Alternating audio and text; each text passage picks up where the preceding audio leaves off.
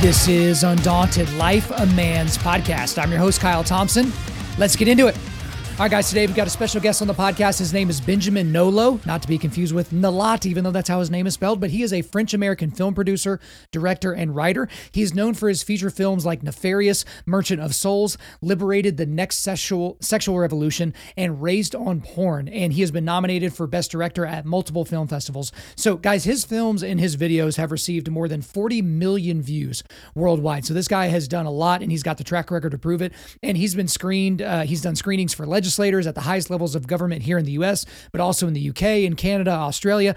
And he also directed a new 3-part series, which we're literally, if you're listening to this on time, we're in the middle of its release, these 3 parts called Beyond Fantasy, which exposes the dark, super dark underbelly of the pornography industry. Okay. So what he talks about in this 3-part documentary, and we talk about it here in the show, and obviously you can check it out in the show notes, is these different types of pornography. So where did hardcore pornography come from? Who are the people that are purveying that type of pornography, but also underage pornography, where 18 and 19-year-old girls who look like they're 12 or 13 are being depicted in these horrifically terrible hardcore films. And in this interview, guys, this is an interview where if you've struggled with porn or if you're currently struggling with porn, you might automatically walk into this or be like, I'm going to skip this one. This is going to kind of bring up some bad emotions and maybe some shame and different things like that. And he and I even talk about that in this interview, the different kinds of shame and how this goes. But my encouragement to everybody is this is a dark one. Like, this is a heavy one today. It's not skip this. Do not skip this. Like, literally lean into this content. If not for your own sake, for the sake of your children, to the sake of the young people that you might be mentoring that might struggle in this area, because this world of pornography, it's not your grandpa's world of pornography, where you might watch one smut film in your entire life, or whenever you find a box of Playboys in the woods or something like that. It is a nefarious thing that is growing and expanding. AI is becoming a part of it. Augmented reality is becoming a part of it, and it's only going to keep going. But it's when you understand the scaffolding underneath this horribly dark and demonic, industry, is where you can really look at it in terms of the revulsion that it should cause. And again, we go into all that in this interview. I really, really do enjoy this interview. It was heavy. It was rough. There was one point where I was like literally fighting back tears because I was just getting so unbelievably mad. You guys will know exactly what I'm talking about. And to be honest with you, just full transparency, I have no idea how to transition effectively into the sponsor of today's show. So I'm just going to do it. So we love KC Cattle Company here on this podcast. Again, not the greatest transition ever, but it just is what it is. Guys, there are a lot of meat delivery subscription services out there. I've tried some of them. I've been somewhat impressed, and some were just not very impressive at all. But the thing that I love the most about KC Cattle Company is that they are the only one of these services that is U.S. military veteran owned, U.S. military veteran operated, and all of their beef, chicken, and pork products are produced here in the United States, not somewhere else and shipped in. And that is KC Cattle Company. Guys, they specialize in Wagyu beef. Guys, I've talked to you about Wagyu beef before. That's a particular breed of cattle that is known for its mutations that gives you way more marbling, all the good stuff that you want. Guys, I've got some roasts in the freezer that I need to get to. They've got a bunch of different things like bratwurst. I basically make those with every meal now. They sell everything from Wagyu steaks to Wagyu roast, pasture-raised chicken, pasture-raised Berkshire pork, Wagyu bacon cheeseburger bratwurst, a bunch of other items, and their world-famous gourmet hot dogs, which is basically like a tube steak. You guys got to go and try their products, so go to kccattlecompany.com. That's kccattlecompany.com. Use the promo code Kyle to get 15% off of your order. Again, the promo code is just my first name, Kyle. That's Kyle for 15% off of your first order at KC Cattle Company. We really, really do appreciate them sponsoring the show to get their products out to you guys. So guys, again, like I said, buckle up. It's a heavy one today, but put on your big boy pants. We got to get into it. So without further ado, let's get into it. Benjamin Nolot, welcome to Undaunted Life, a Man's Podcast. Thank you. It's great to be on. I mean, I've known you for all of 5 minutes, so can I call you Benji yet? Or should we just stick with the official Benjamin? Maybe in like another 5-10 minutes. Okay. Well, then we can just pretend. We can just pretend that I didn't say that, Benjamin. I'll keep it as preferred. And what's your middle name? I could use your entire name if you want to go that route. But the middle name is a little too French as well. Okay, yeah, I already told you off air. Guys, when you look at his name, it's not Nalat, it's not Nulu or anything like that. It's Nolo. Okay. So I was glad I asked off air, but we do need to make sure, because obviously I just did the introduction. People have a little bit of a sense of who you are, but I always like them to hear it from the horse's mouth. So as a way of introduction, you are a first generation American. So my understanding is that your family immigrated from France. So I guess the first thing is I need to break some news to you is that did no one tell your parents that we are the most racist, awful country like in the history of the planet, that we hate foreigners and that they need to just stay where they were because we're Americans and whatever? But you can address that if you want to. But I guess, what was it like growing up in America, even though your parents didn't grow up here? Yeah, no. My dad, once he got here, he never had a desire to go back. And so it's a great country. I am so privileged to have grown up in the United States. I've traveled the world. There's nowhere I would rather live than exactly where I live right now, which is in Southern California, mainly due to the weather, but also because, just the freedoms that we enjoy in this country. And so, yeah. I will let you know that land is cheaper outside of Southern California, and we have way less taxation across the country. So how about you pop around the country, check us out in Oklahoma, go to Texas, kind of see if anything else fits your fancy. It gets a little hotter, the more central you get to the United States, but just certainly keep that in mind. But obviously, or go ahead. Believe me, I've looked around and, I don't love the politics in California. I don't love the cost of living here. It's mainly to do with the weather and the surf. And those are things that it's just really hard to find other places. And I've lived in Hawaii for a season. We had the surf, but the extreme heat. Yeah, it's not for me.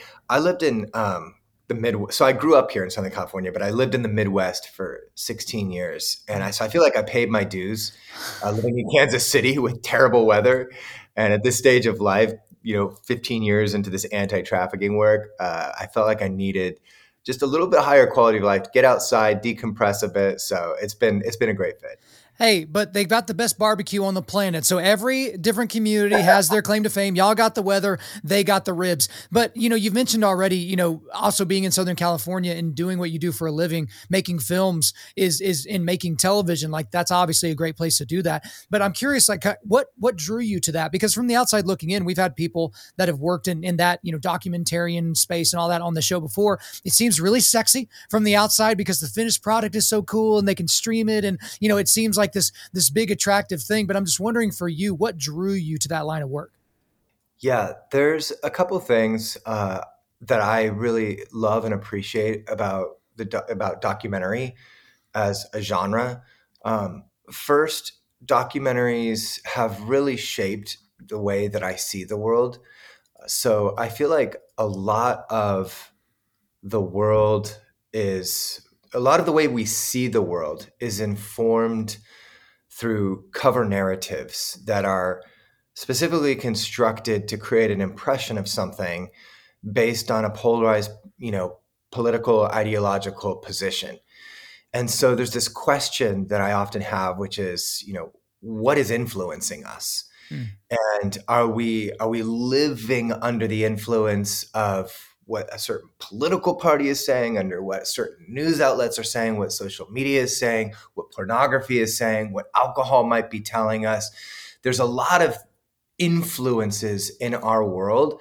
What I love about documentary is that documentaries take you below the level of consciousness where we live our normal lives and expose us to deeper truths that have the capacity to create a transformational paradigm shifting experience in us and cause us to live more deeply connected to truth. So the way I see the world is not so much an issue of good versus evil as it is truth versus deception. And so I love the documentary genre for the very reason that it pursues the deeper truth as a way to connect with the real world. It fundamentally alters our way of being in the world. So that's first. The second thing is that I really grew up deeply immersed in the arts. And so there's a creative aspect to filmmaking as far as this multi-dimensional canvas that is very satisfying to work in as an artist. And then there's the kind of the justice chip that I have, which has, the issue of human trafficking is really what compelled me into a more deeper investigative journalistic kind of dive into this whole world. So documentary combines both the element of investigative journalism with the creative aspects of filmmaking, puts those two things together, and then you get to be a part of bringing truth into the world that helps free people into just powerful mindsets that are connected to reality. And so I think those are kind of three of the main reasons why I've been really drawn to documentary as a genre, and committed to, helping to make these, or committed to making these films to help make the world a better place. Well, so something that you mentioned there is you mentioned truth, and obviously documentaries should be bringing forth truth, even though there's a lot of narrative with documentaries. But in this era, and I said this on another interview at some point, like I get so frustrated with modern films. Like I think the Marvel films and like all those superhero films, I think they're just brain dead. It's the same storyline, rinse and repeated with different characters and different CGI and different things like that. I'm just like, I'm drawn to the gritty kind of those really dark and heavy projects. So I've kind of been pulled towards documentaries, and specifically with your work, which I'm so glad I came across it. Your film projects and even some of your episodic docuseries type things, they cover really heavy subjects. Okay. So we're talking human trafficking, pop culture's effect on how people view sex and gender and violence, and, the porn industry and how it affects children, and, the realistic things behind the porn industry, which we're going to get a lot into here in a second. And I find myself, as I'm watching your work and as I'm watching work from the other people that I get around, is I'm like, man, I'm putting so much darkness into my brain. And at Undaunted Life, we're here to equip men to push back darkness.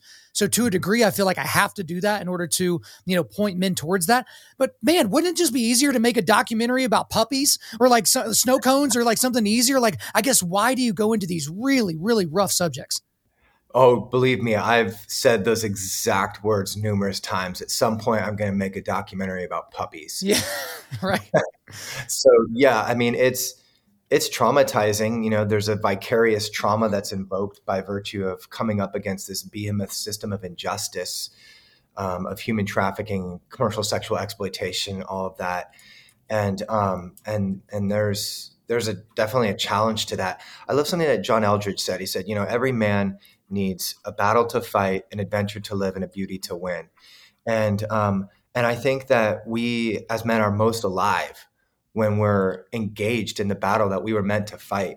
And so for me, my canon, so to speak, in this fight against human trafficking really has been these documentaries.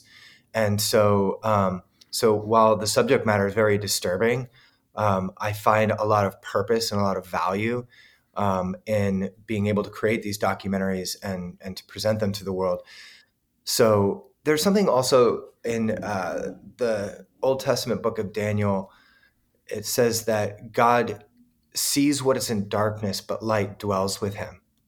So he's more keenly aware of the darkness of every injustice in the world than we could ever fathom, than we could ever be. And yet he's the Father of lights, in whom there is no variation nor shadow of turning. He's full of virtue and purity and light altogether.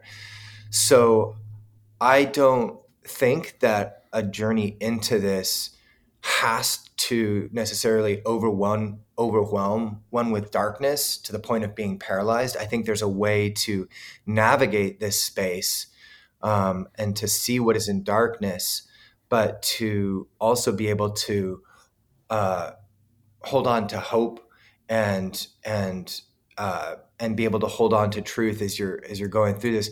So we're navigating a really difficult, dark space, but there's such a powerful redemptive value in it. I heard somebody said once, I think it was, I can't remember who said this, but it was this quote that there are two things that pierce the human heart: tragedy and beauty. And so with our films, we really try to capture both of those things in a palpable way. And I think that's the one thing that would characterize our documentaries, is that you don't walk away not having felt something, not changed. And yeah, we're going to introduce you to the reality of the tragedy of human trafficking and sexual exploitation, all of that, in a very palpable, heartbreaking way. But we're also going to create, we're also going to highlight the aspects of hope and redemption that, that leave people feeling like I can really do something about this and we can change our world. Well, and the thing about it, and here we are 10 minutes in. Can I call you Benji yet? Just as a sidebar. I think we're fast friends enough. Let's go. Well, Benji, here's my follow-up question to that. So covering your eyes and covering your ears and pretending like evil and darkness doesn't exist doesn't make it go away. And one of my favorite scriptures is Ephesians 5:11. I'm reading from NASB. Do not participate in the unfruitful deeds of darkness, but instead even expose them. Okay. And so that's the thing. You're not participating in the darkness. You're shining a light on it. You're pointing at it. And that's one of the ridiculous things. You mentioned the politics of California. A lot of people that have a kind of a more leftist point of view, they get real offended whenever you point at what they're doing and say, yeah, you shouldn't do that. That's wrong. That's immoral. Like you shouldn't cut, the healthy breast tissue off of a 14-year-old girl. You shouldn't marry that person. Like any of those things. It's like, they're just aghast at some of these things, like, oh, you shouldn't judge sex workers. They're just doing what they need to do. Like that type of an idea. It's this very pompous and arrogant thing. And you also mentioned John Eldredge there. He's been on the show more than anybody else. We love John Eldredge. He's a mentor of mine. And he wrote a book called Resilient. And in that book, that's one of his recent books, he's talking about we're all coming down off of this high from the pandemic, and people's rates of porn use have gone through the roof. People's rates of all these other destructive things that they would do to themselves have gone absolutely through the roof. And everyone's waiting for the reset button, which may not come. And it's our ability to basically hit the reset button in our lives that makes it meaningful, that is going to allow for that change that a lot of these people need to get into. So I'm going to spend a lot of time today, Benji, talking about the new project that you're literally right in the middle. Guys, whenever you hear this episode, we're right in the middle of this release. It's a new project called Beyond Fantasy. And so it's a 3-part, 3-episode series, I believe. I don't know if it's going to go beyond that. I guess you can tell us. But it's basically looking at the actual the world of pornography. So it's giving you a peek behind the curtain of what is actually happening. And we'll get into the different episodes and we'll break some stuff down. And obviously, guys, it's in the show notes, so you guys can go and check that out for yourself. But why do this? What is the overall goal of the Beyond Fantasy docuseries? Well, when we were making our first documentary called Nefarious, Merchant of Souls, that documentary is a global snapshot of sex trafficking. And I traveled to 19 countries, 42 cities on 4 continents, filming that.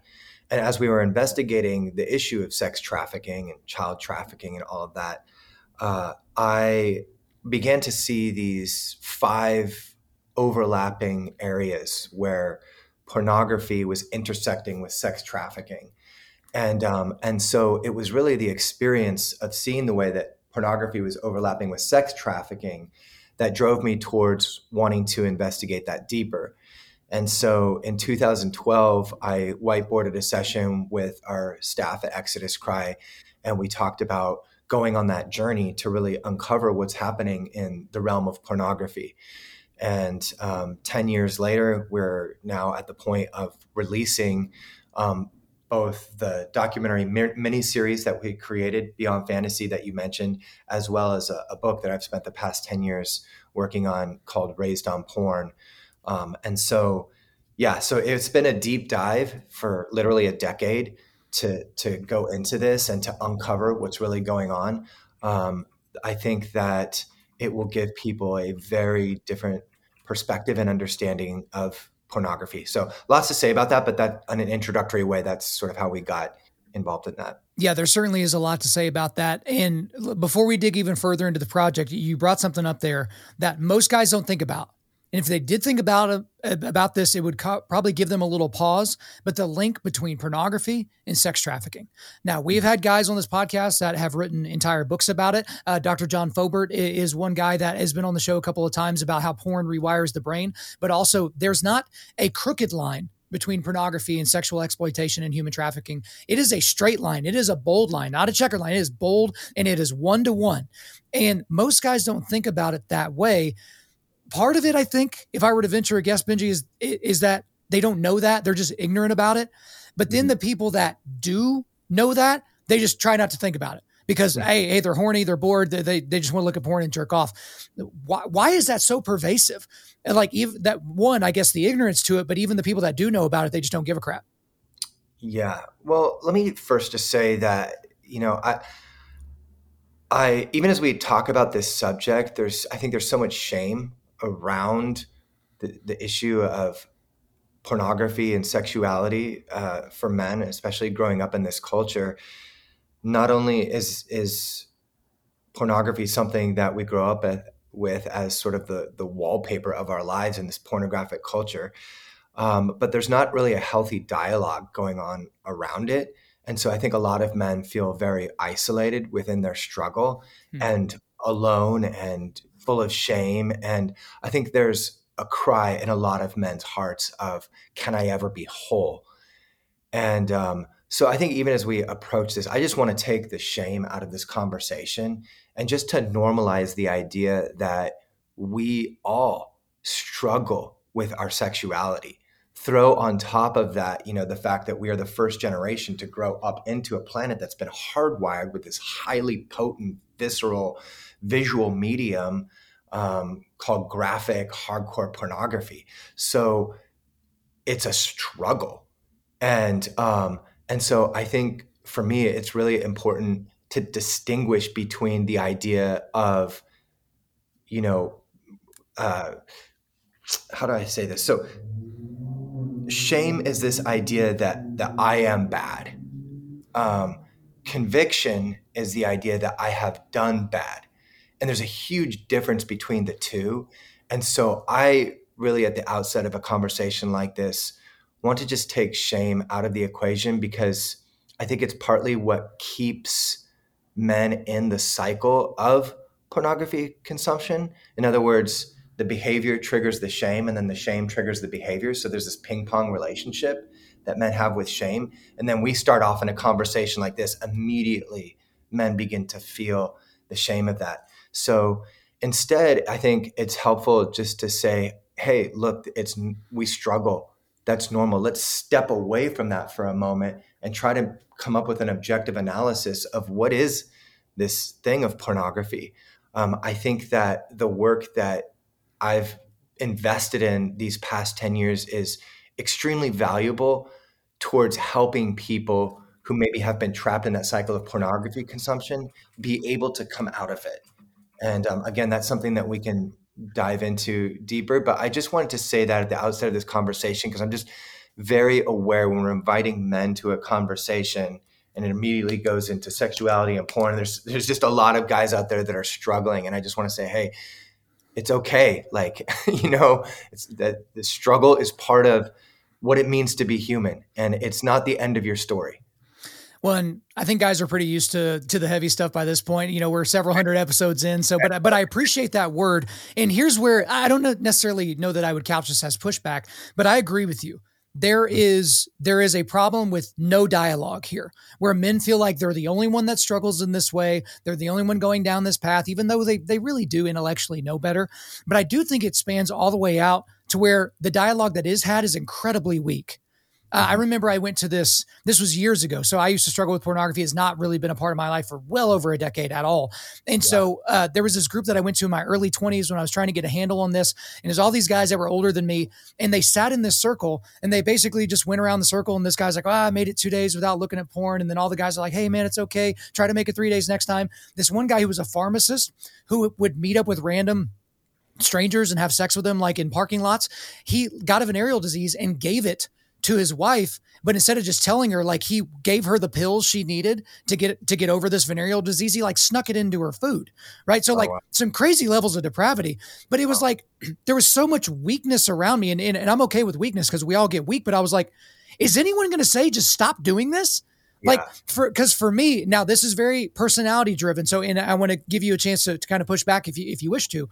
My personality and guys that are wired like me, shame is a tremendous motivator. When I was a kid, I was overweight. I will never be overweight again because I remember the shame of taking off my shirt at the pool because I'm already a ginger. So I'm like, have like translucent skin. So that's one problem. But then being overweight adds another issue. Same thing with me. When I think about looking at porn, when I'm bored and by myself and all those different things, I remember the shame I felt when I had to tell my wife or when she found it when we were dating or any of those things. So for me, shame is a tremendous motivator as long as it is attached to the understanding that we are fully depraved human beings that have no pathway to the Father except through his grace. And we can't white knuckle our way into morality or into heaven or those types of things. But does that kind of make sense? That, like, again, I don't want it to seem like pushback, but there's kind of a spectrum here, even though I hate using that word.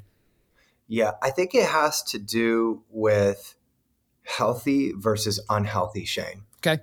So healthy shame is, man, I did bad. I acted outside of my core values. And I feel the sting of that. In faith Christian terms, we define that as the sting of sin. Right. Like I felt the sting of that. That's healthy shame. You should feel that sting. Unhealthy shame is, I have done bad, therefore I am bad. Right. That's Satan whispering in your ear, being the father of lies, getting you to categorize yourself that way. That makes perfect sense. Yeah. And so I think that a lot of guys are just stuck in that, under that voice of condemnation. There's something that they used to say when I was in sales a long, long time ago for a short season. They say when people say no, it's not that they mean no, it's that they don't have enough information. Sure. And so I feel that a lot of guys are stuck in that place of maybe they've consciously decided, I don't really want pornography to be a part of my life. They just don't have enough information that's compelling for them to fully overcome it. So some of the feedback that I've gotten from men that I've walked with is, I wanted to be free. I tried everything. I could not get free until this work that we've done together. Okay. And so I have a lot of confidence in kind of the work that we've done to address pornography and how powerful that can be for men who maybe are struggling and want to be free and haven't been able to find that freedom yet. And again, it might be a very small percentage of your audience, but I think it's worth mentioning just because I'm just aware of that in a very keen way. So absolutely. I appreciate you giving us a little bit more on that. So let's get back to Beyond Fantasy. And before we get into the exact episodes, you made I don't know if this could be couched as a stylistic decision or a cinematography decision. You blurred out pretty much all the sex acts. There's no nudity in this. So for anyone that's looking for gratuitous nudity, it's not there, but this is about as raw and graphic of a documentary as I've ever seen on the subject before that didn't actually show penetration, right? Sorry if anybody was offended by that word, or like didn't show titties, or like whatever the thing is, right? Things that you would expect, because there are documentaries about the porn industry that are they're utilizing the porn industry to keep you interested in the documentary, but you blur out the minimum amount. And there were other places in the film where you used like almost cartoon renderings of some of the things that were going on. I guess, why do that as a stylistic choice? Why not try to sanitize it more? Could you not get the point across by being, not even, hinting that you were going to show some of those images? Yeah. So as we began to kind of uncover what was happening in the porn industry, there were three primary areas that we felt like really stood out to us as areas that we wanted to focus on, that we wanted to address. So first was this genre of pornography called barely legal porn, which is the pornography that depicts, 18, 19-year-old girls as though they're prepubescent teens. So there's that genre. That is teen porn is the most searched genre in all of pornography. And the pornography that's created around that is really to promote the idea of sex with a child. And so that became a major focus for us. The other genre that we addressed was this genre of violent pornography. And again, that's one of the most popular genres of all time, what would be classified as gonzo or hardcore or rape porn, revenge porn. And that is meant to show women being broken down on camera and violently perpetrated against. And that also was something that we were concerned about, the promotion of those fantasies in a world that is already struggling with so much sexual violence. And then the third thing was the epidemic of STIs that was happening in the porn industry and STDs in the porn industry. So those are kind of the three focuses of these of this mini series, of these documentaries that we did. As we were putting the stories together, it was, first of all, important for us just to be able to communicate, in a coherent way, what's happening in each of these three areas. And then in terms of establishing a visual scape for the films, we spent a lot of time trying, because there's no reenactments in the film. Everything is taken from actual archival assets and then combined with the interview footage and behind the scenes footage, verite footage.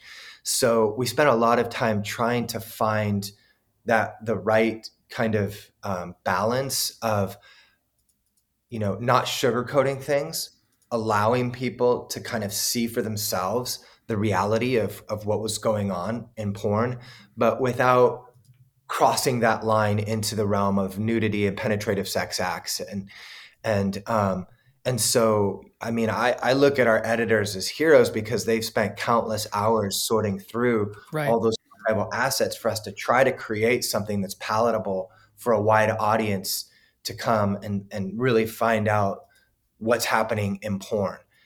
The feedback that we've gotten from people is that this is the hardest hitting film that they've ever seen. That's basically the universal feedback we've gotten in all the focus groups that we've done, is people have told us this is the hardest hitting film that I've ever seen.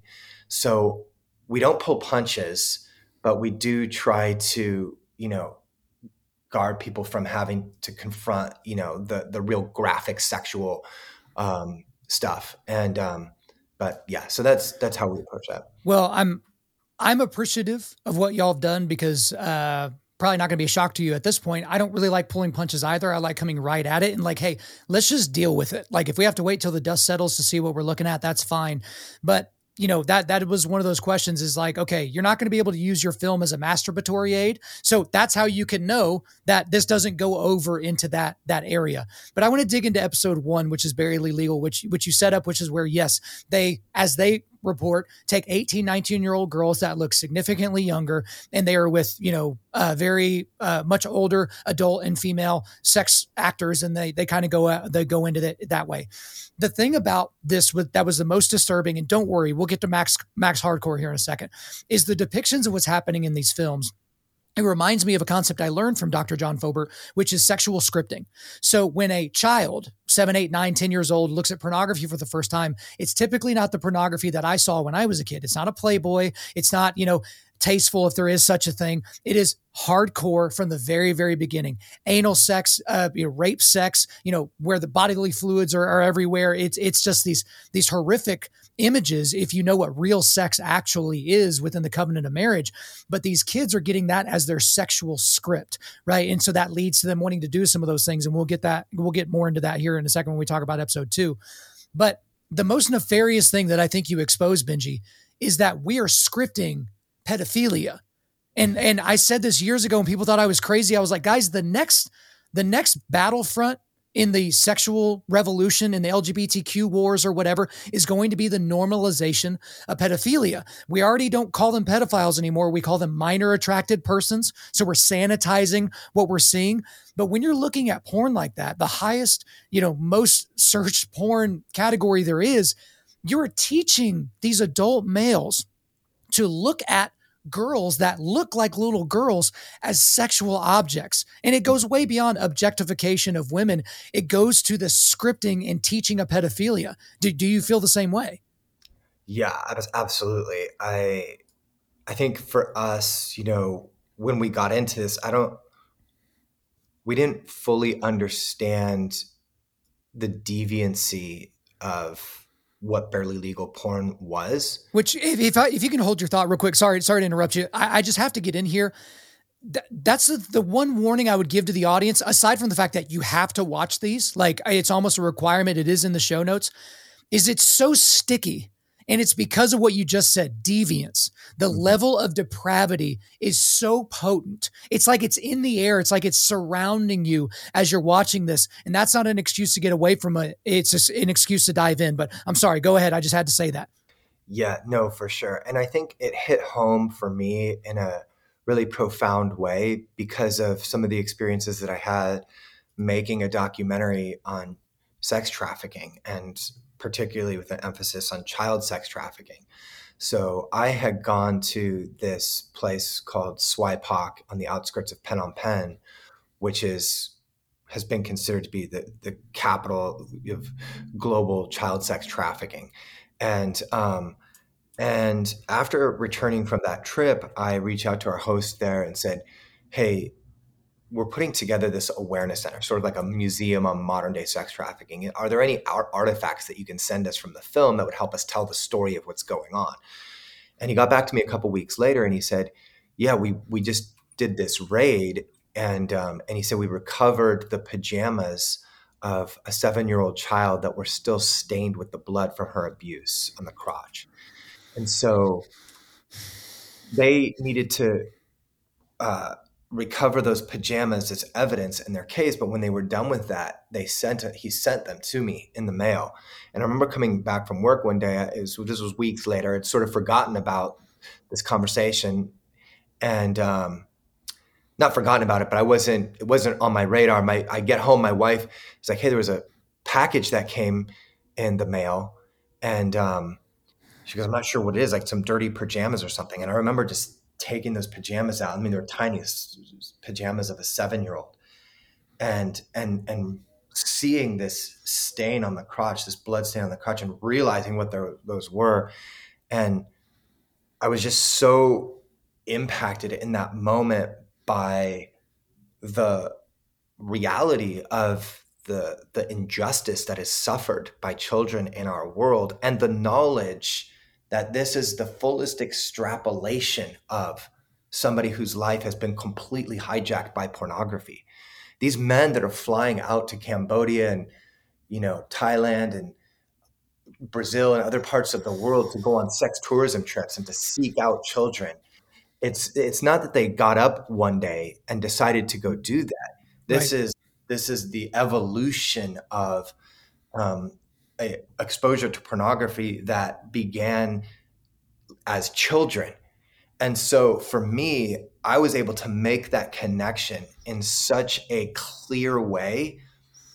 Porn consumption with the abuse of a 7-year-old child. And these children in Cambodia are also groomed for the sex industry by being shown pornography. So the traffickers use them to groom them. So it's connected in all kinds of ways, but this is one very direct way.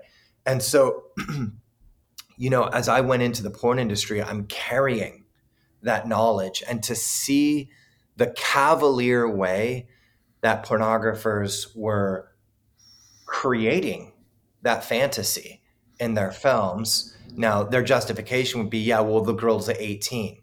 They're still promoting the fantasy of sex with a child. Exactly. So the stakes were really high for me in terms of understanding the impact of that on our world. And so, yeah, I mean, I just, confronting that was really, really disturbing. It was a revolting experience, and it was an enraging experience. And I had this actual, very conscious thought at the time that I know there are a lot of men out there who are trapped in the cycle of pornography consumption. There are men who said to me going into the porn industry, "I don't know how you could do that. I'd be so tempted, yada, yada." The experience of doing it was so utterly revolting that I thought, if we can craft these documentaries in a way to recreate that feeling in the audience, then we will have succeeded. And that is what we set out to do with Beyond Fantasy, is give them the vicarious experience of having that revolting, stomach-turning type of experience around pornography as they begin to learn the deeper truth of the deviancy and the reality of what's really going on in the porn industry. Well, Benji, as you were describing that, and I'm sure I'm not alone in this, but maybe it's a little bit different because I'm the one in the conversation. Hearing you describe the 7-year-old girl and all those things therein, like anger to the point of tears, like being so mad that you could spit nails. Like I'm like just sitting here, like clenching my fist because, if you have any justice mindset inside of you, if you have any hatred towards bullies or towards people that overpower those weaker than them, like it should create that visceral response in you that brings anger. And we'll get a lot more into that here in just a second. But revulsion, I think, is exactly the case. Because when you talk to anyone, I've read books and, gone through documentaries of what really is going on in the porn industry. It's not sexy, because people always like to point to the most famous ones that never regret doing it, that are multimillionaires and they're cultural celebrities and these types of folks as being the examples of, you see, porn's not bad, but then you're not talking about the 99% of people that were just chewed up and spit out by the pornography industry. I had a gal on the podcast earlier this year named Jessica Midkiff. She was sexually trafficked for over 10 years, and now she's working to get girls out of that livelihood. And she just said straight up on the show, like some of the girls that she worked with, I guess you could call them her colleagues, they don't exist anymore because they were chewed up and spit out by their pimps. They were literally murdered once they could no longer be profited off of because they were so destroyed sexually or physically or mentally to where they couldn't perform in the way that the pimp or the sex exploiter wanted to do in those types of situations. And a lot of the market for these sex workers, as they're called, or for these people that are in that industry where they're paying for sex, is because of what you cover in episode 2 of Beyond Fantasy, and that's hardcore pornography. And so this episode, the first 2 episodes, I can't give a medal to which one's more sticky because they're equally, awful in my brain in a good way, because I'm glad to be reminded of it. But this is kind of going back to what I talked about with the first episode, to where it's teaching a sexual script again, these hardcore, violent acts, and portraying the woman as wanting it harder, wanting to be defiled, wanting to be deflowered, wanting to be debased as a human. And they're being taught that by violent pornography. And then they take that into their normal life, but then they can't do that with their wife because their wife would never be down with some of that sexual violence. So then they move to prostitution because they're like, well, I paid this woman $50. I'm going to do whatever I want. So I'm going to try the stuff that I've been watching for all these years. So talk to me a little bit about episode 2, kind of going into the whole hardcore side of things. Sure, absolutely. And before we jump into that, I want to just mention something that you said that I thought was important. And that's this idea that there are a lot of people out there who justify and rationalize their porn use by pointing to that person, right? Who they say, oh, well, this person is, sexually liberated and empowered and making money off of this and wants this and all of that. And I would just challenge that notion.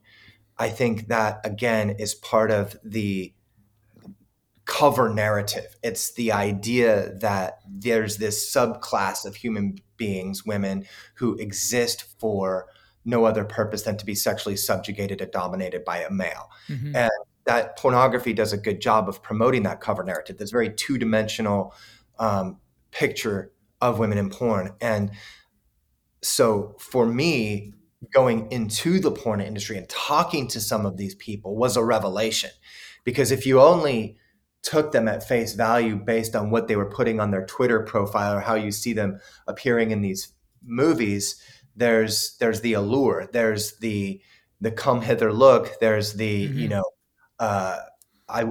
the idea that, like, I want this and I'm this sexual being and this is really the entirety of who I am. And that lie is what seduces a lot of men into, again, rationalizing and justifying their porn consumption. One of the things that John Eldridge told me when we were talking about this idea of, how do we, what do men need? How do we heal the relationship between men and women? And what are some things that we as men can do? And he made this very surprising statement to me that I just hadn't really thought about in this way, but he said, men need to forgive women. And part of me was like, man, men need to forgive women. I'm like, there's things like a lot of bad things done to women on the part of men. But he kind of helped me see deeper into this idea of, men's experience with women growing up in the world. And for men, for people who are wired to want to feel powerful in their world, this is the one area, the relationship with women, where we are often destabilized. We all have had the experience of being rejected by a woman, or being lured and not, having the opportunity to have that connection, or being betrayed, or whatever it is. And so I think that what men find sometimes in pornography is this counterfeit form of feeling desired, of feeling powerful, Right. Being in a world where no woman says no. Every advance is met with more, voracious, sexualized, ravenous behavior, and so part of the work that I feel that like men who are struggling with porn need to do is disrupting the fantasy of what porn is. And it could be, boredom that triggers the desire to escape into that fantasy, or it could be anxiety, it could be rejection, or it could be stress at work. Something's triggering men to want to escape into this fantasy world.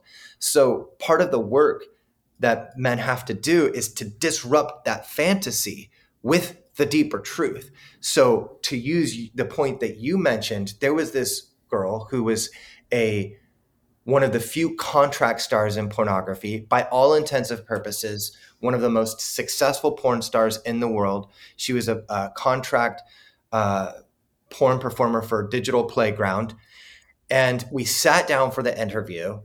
And before I even asked a question, the first thing she said to me is, "I've never said this to anybody before, and I don't know why I'm going to tell you now, but I want to tell you how I got into this."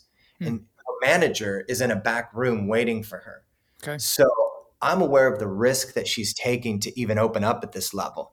And she begins to unpack the story of the way in which she was trafficked into pornography. And so a lot of people, so here's the thing, is that what you don't know when you get into this is you actually don't know that person's story. But what I can promise you is, having interviewed so many of these people, they all have a story. They're all three-dimensional people with histories and preferences and unique experiences and life crises and tragedies, and they're whole people. And the second thing that people don't know on the front end of this is where that's going to take you when you push that button, when you click on that image, when you get onto that website. You do not know the ride that you're going to be taken on. We talked with men who ended up in prison for consuming child pornography, who started out as with really vanilla, sexual appetites, heterosexual appetites. So this person was taken on a ride into something they never thought they would get into. And all, to elicit, right, the feeling of arousal that started to wear off with just the vanilla thing, and it went down this path. So if there's one area where we just don't want to be taken for a ride, is in the realm of our sexuality. So we don't know who that person is, what their story is. We know what they're saying on Twitter. We know how they're being shown in the movie. We don't actually know who that person is. And then we don't know the ride that we're going to be taken on. Maybe your vanilla sexual appetite never changes. Maybe you become a pedophile. Is that a risk you want to take with your sexuality? I'm like, so it's, Beyond Fantasy is a cautionary tale of what can happen and what is happening related to who these people are in porn, and where that might take you in your own appetites. So, yeah, absolutely. I love that you got into that. And so this is going to seem a little crude for some people, and maybe it's because I'm a 12-year-old boy at heart. But when I know guys that have been struggling with porn, and they're like, "How do I stop looking at porn?" And I'm like, "Well, stop looking at porn." It's like, it's the Jocko Willink approach to pull-ups. If you want to be able to do more pull-ups, you need to do more pull-ups. But if guys need to go a little further, I will tell them, you need to look for opportunities to make your boner run away. Mhm. And what I mean by that is, so some guys, I'm like, okay, their trigger is when they're home alone, when their wife and kids are not there. That's when they're triggered to look at porn because they're bored and horny. Okay, text me and tell me, hey, like before the family leaves, hey, Kyle, like you could even have a code word like, hey, Kyle, I'm planning on watching basketball tonight, but I'll be by myself. Do you want to come over? That's my trigger. I did actually have that conversation with a buddy just so nobody could, look at the text messages and think there was anything nefarious going on. But there's nothing that makes your boner run away sooner than when you think I'm going to have to follow up with this guy tomorrow and tell him whether or not I looked at porn and masturbated. And another thing is nothing should be able to make your boner run away faster than if you're thinking of that person as being a trafficked individual, a person that does not want to be there, someone that was tricked into being there, somebody, and you go over this in your films, somebody that was brought on set to contractually do this, this, and this. And then the moment they show up, it's a whole myriad of other issues. And then they're threatened. Hey, if you don't do this, you're not only not going to get paid, we're never going to hire you as a contractor again to be in any of our films. And so it's basically like enforced slave labor, which, we've spent about 45 minutes talking about all this. Now we need to get to the thing that makes me just about more angry than anything else. And that is a person named Max Hardcore. So Max Hardcore is basically the godfather of hardcore pornography. I can't remember when he started. I don't really care, but he would basically convince these women at restaurants or bars or whatever to come with him to his trailer or his RV or something like that, and to do these incredibly hardcore sex scenes, pay them basically nothing. And then he would also had the gall to like pretend like he was a coach in different things, like, hey, let's give it our all and let's kind of come over. And the thing that I was overwhelmed with, Benji, is as I'm watching, especially because he was featured in the first episode about, the underage stuff. And then in the hardcore episode, he was featured prominently, is I was like, he needs to die. I'm like, how is Max Hardcore alive today? Like, I was finding myself, just as you were describing the 7-year-old girl in her bloodstained and semen-stained panties, I was the same way about Max Hardcore. I was like, he needs to die. Someone needs to take this guy out. And I was overwhelmed with this idea of like, Benji, how were you able to control yourself during these interviews? Because these are people that need to be torn to pieces with people's bare hands. And yet here you are calmly and politely just sitting across from them, asking them questions as if they're the CEO of a bank. Mm-hmm. I think, the level of outrage is very appropriate for the situation that we found ourselves in, and that you're reflecting on. I think for us, it was really important to allow these people to be who they were on camera. And that, I think, for us was the goal of trying to get them to not just give us their pat answers or their own cover narrative of how they like to talk about this, but really getting into who they really are and being that person on camera. And so for Max Hardcore, I noticed that when I started to ask him questions about what do you like to see happen in the context of a scene, that it was almost like, his eyes like actually started to change. He started to come alive, right, in describing what he wanted to see happen. And so this is a man who has gone way over the edge and who I would describe as a sociopath. And I told him that. I said, you sound like a sociopath. And his response to me was, well, I don't know what a sociopath is, but I'm a hardcore pornographer. And I didn't get this way overnight. I've been doing this for 25 years. So this is a man whose own conscience has been so seared in his journey of making pornography. And but when he begins to come alive and describing what he wants to see happen on a set and begin to illustrate that, it allows for an audience to see straight into the belly of the beast. And to me, that is part of the purpose of a documentary like this, is for others to decide for themselves what they think about this. I could have just done a, video sermon telling people, hey, this is what I think about pornography and you all should think the same way. I don't think it would have the same effect or be as powerful as people actually seeing into the belly of the beast, having to wrestle with that in, well, now what do I do with this? There's no, when you sit with a person like Max Hardcore, as the viewers do vicariously through this documentary, I just don't know that there's a way to walk away and in good conscience think, well, I'm going to, still continue to consume pornography. I think it creates a huge moral conflict for people out there who maybe are already struggling with like, should I, shouldn't I? You see what's really going on. And I think it's pretty convincing in that way. Yeah, I think the greatest compliment I could pay to Max Hardcore is that he is a literal piece of human debris. I've literally been sitting here for the last 20 minutes wondering if I'm going to break the cussing barrier on my show by calling him what I want to call him, but we'll go ahead and leave that for now. But you mentioned something, and I wrote this down. It was one of the first things I wrote down when I was preparing this podcast, and you said it right there, so it's appropriate. Seared consciousness.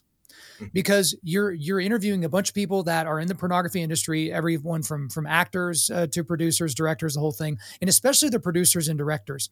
There was a lot of whistling past the graveyard. There was a lot of, you asked such great questions to these people, and I'm sure you were just deadpan. You just asked them, and you're sitting there with your notepad, just waiting on them to answer. And you would basically ask them like, hey, do you think that this is maybe going to encourage guys to seek out sexual relationships with young girls? And you could see that they would stop for a second. And then it was almost like they would reset and be like, nah, if that's what someone else does, that's what they do. I do what I do. I make porn. This is how I make a living. It is what it is. There was so much of that through all 3 episodes of this, of just this seared consciousness that couldn't have been there when they were 6 or 7, unless they are a sociopath and literally can't feel emotions. But there was so much of it. I guess, why is that so pervasive? Does it kind of go to maybe the next thing I wanted to talk about, which is the root of all evil being money? The almighty dollar is what drives this entire industry. Yes, power and domination and sexual exploitation is a part of that. But the reason why these people are doing it is because they get paid a lot of money, especially the producers and directors and some of the actors and actresses. But talk a little bit more about that seared consciousness concept, because it is absolutely flummoxing that people can operate in that way. Yeah, especially when it comes to the issue of children. I mean, oh my gosh, yeah. It's so disturbing. And so, yeah, a lot of our interviews were very confrontational from the standpoint of really confronting the moral and ethical conflict of promoting sex with a child. And I wasn't sure. It shouldn't be a conflict. That's not a conflicting thing that we should have to war with in our brains. Like, the fact that they are even considering it is astonishing. Conflicting from the standpoint that clearly this is something that should be out of bounds. Sure. We have an interest as a society. The idea of society is that we're better off together than we are alone. And in the interest of the construction of society, the most obvious thing, I think, to all of us is the need to protect children. And so the conflict from an obvious societal moral imperative to protect children, but then you're over here promoting the fantasy of sex with children. So that's the conflict. And just realizing that they really had no answer for that. And so how do I reconcile that? I think that what I've observed happen is that since the advent of the internet, there was such an infusion of images, sexually based images into our culture, that the main and the plain and the vanilla weren't enough anymore to elicit the same kind of feelings of arousal that somebody had when maybe they first saw those things. And so there was a need, if you will, to keep pushing the boundary further and further and further. Well, the gatekeepers, those benefiting from pornography, the pornographers themselves, began to push the boundaries further and further to try and elicit and capture more attention, more viewers, more clicks to their website, and just kept pushing further and further and further and further down that road. And so the sad phenomenon that we live in today is the reality that there's a handful of these individuals, mostly living in the San Fernando Valley, who are setting the sexual template for a whole generation. Because while maybe they started off being aroused by some vanilla sex image and now can't get off unless they're choking somebody or presenting an image of a child being, something like that. Well, for an 8-year-old who's, now somebody who's now turning 8 years old gets onto the internet and discovers that as their first sexual encounter. What does that do to that? What we know about neurocoupling and just the way that we experience images online is nothing short of digital rape. It is Right. Of that child is digital sexual abuse. The exposing of children to those images is so detrimental to their own healthy sexual development.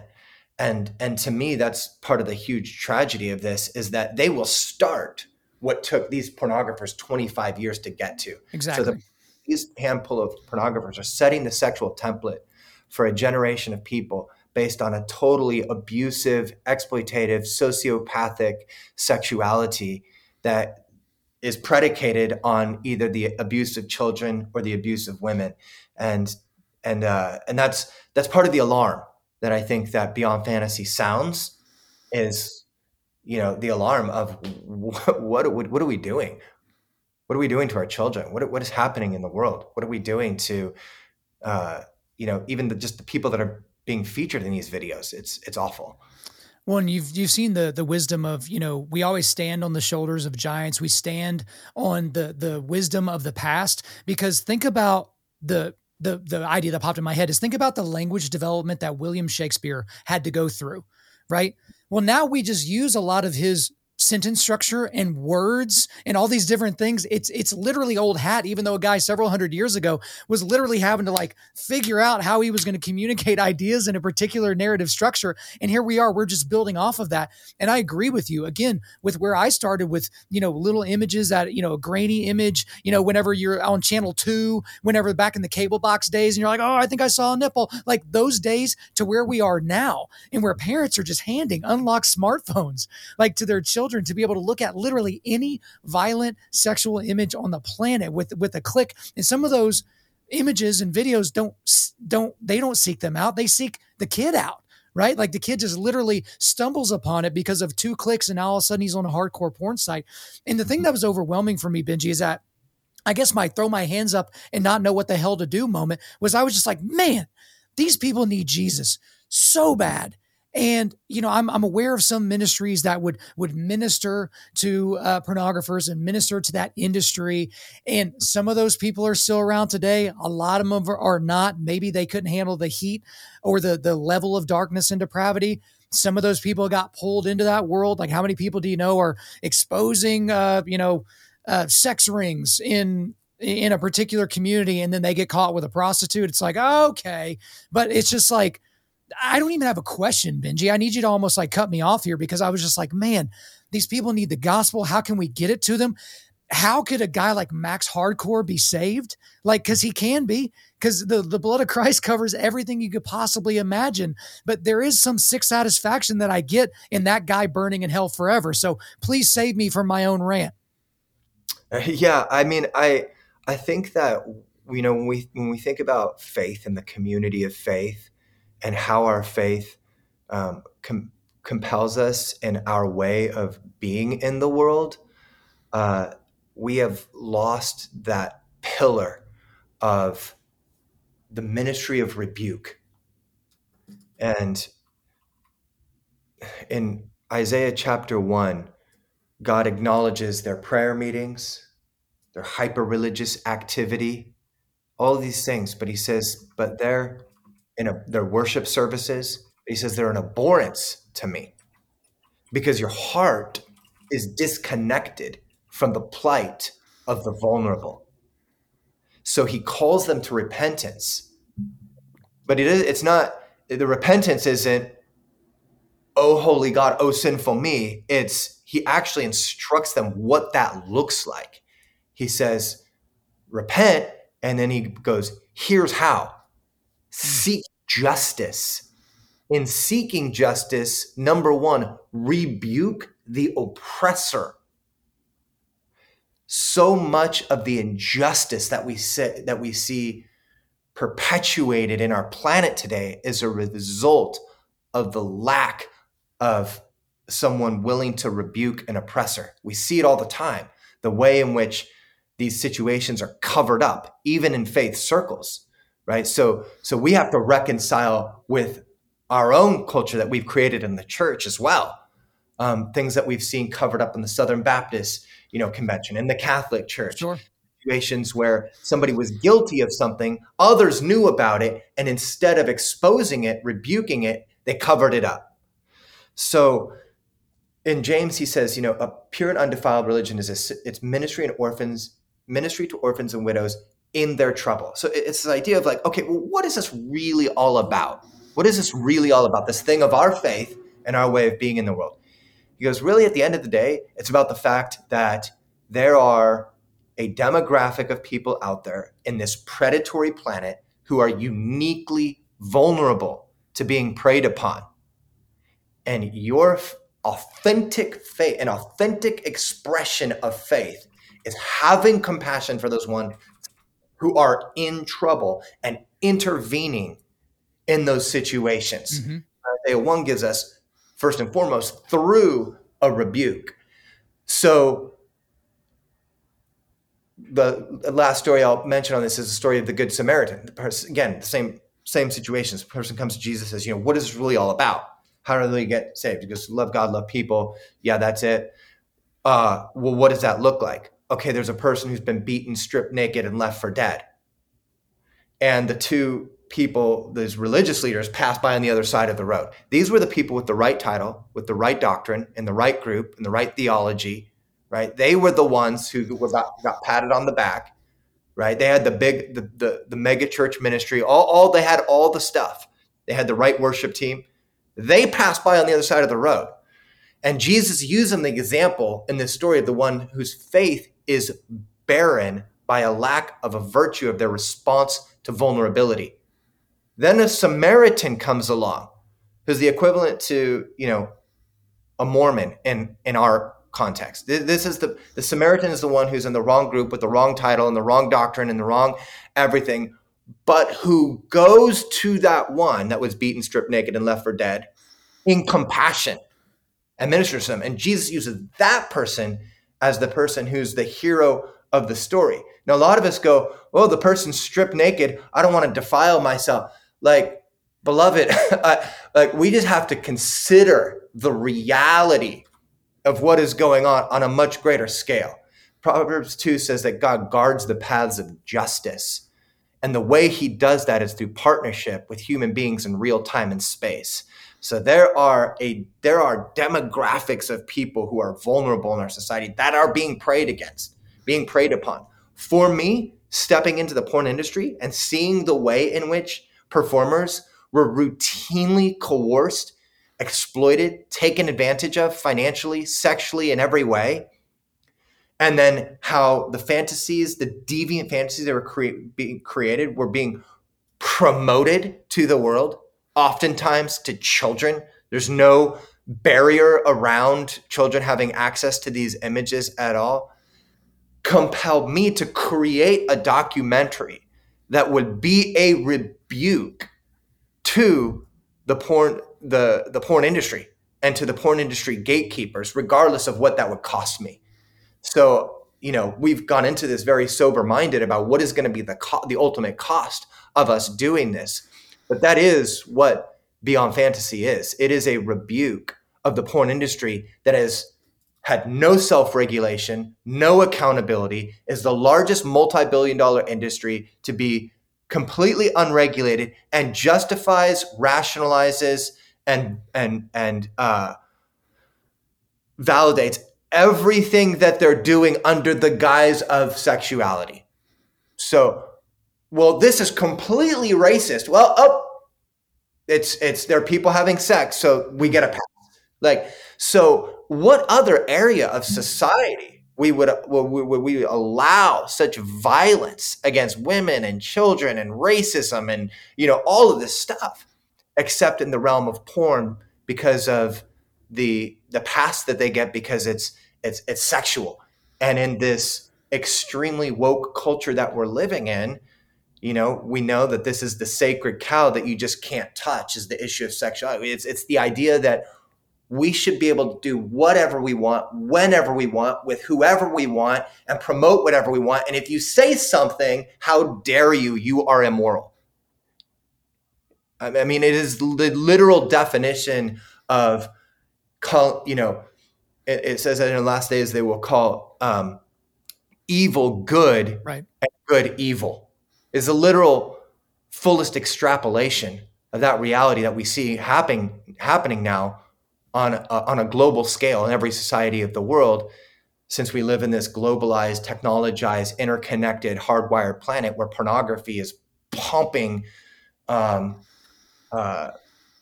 sewage into the minds of an entire generation.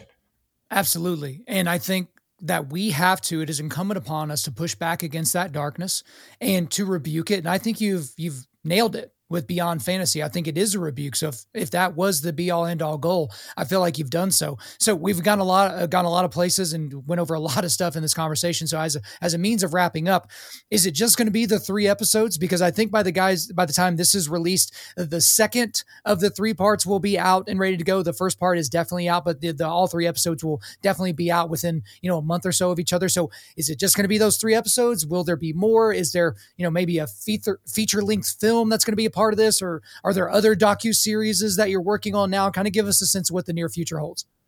So Beyond Fantasy is the real tip of the arrow docu-series addressing the key issues facing the porn industry. And so again, we created these as a means of accountability and to hold up a mirror to the porn industry, and also as a way to hopefully jolt people out of that cycle of pornography consumption when they see the reality of what it is.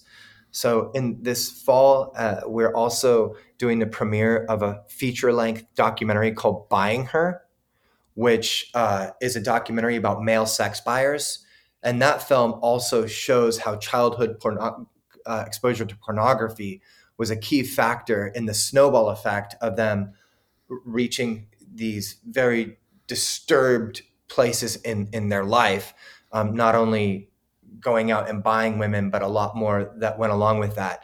That documentary is also a very intense documentary, but also aspirational for men who may be struggling with some pretty dark stuff.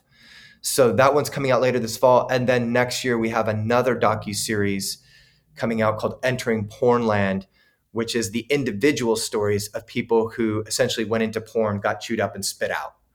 And so it's more personal in that sense of just tracking the individual stories. So yeah. So, and then my book, Raised on Porn, is also coming out here in the next number of weeks. And so we've got a lot of resources coming out on this. And we hope that it will be really helpful for people in reshaping their understanding and ideas of what pornography is and its impact on the world. Well, as you continue to crank stuff out in this area, we will make sure to have you back on so you can talk about it with our audience. But that's all for me. Is there anything else you want to get off your chest? Yeah, just thank you so much for the opportunity just to share about what we're doing. I really appreciate it. You got it. Benjamin Nolow, thank you for coming on Undaunted Life of Man's podcast. Thank you so much. There you go, guys. I hope you enjoyed my interview with Benjamin Nolow, but before we let you go, we are going to do a quick resilience boost. At Undaunted Life, our mission is equipping men to push back darkness with content that forges spiritual, mental, and physical resilience. So I've got a link to everything that I know of that he's made. So the docuseries Beyond Fantasy, also a documentary called Raised on Porn, a documentary called Nefarious, and a documentary called Liberated, The New Sexual Revolution. Thank you guys so much for listening to the show. We do appreciate it. Wherever you're listening to this, please subscribe, rate, and leave us a positive 5-star review. If you want me to come speak live at your event or on your podcast, just shoot me an email to info@undaunted.life. That's info@undaunted.life. Follow us on Instagram and like us on Facebook, and check out our website for everything else, including how to donate to keep more content like this coming your way. Just go to www.undaunted.life. And as always, we want to thank the band August Burns Red for allowing us to use their music for our content. The music on this podcast is their song Cutting the Ties, which is off their 10th anniversary re-recording of their album Leveler. The links are in the description. I'm your host, Kyle Thompson. Remember, keep pushing back darkness, keep forging spiritual, mental, and physical resilience, keep seeking the Lion of Judah.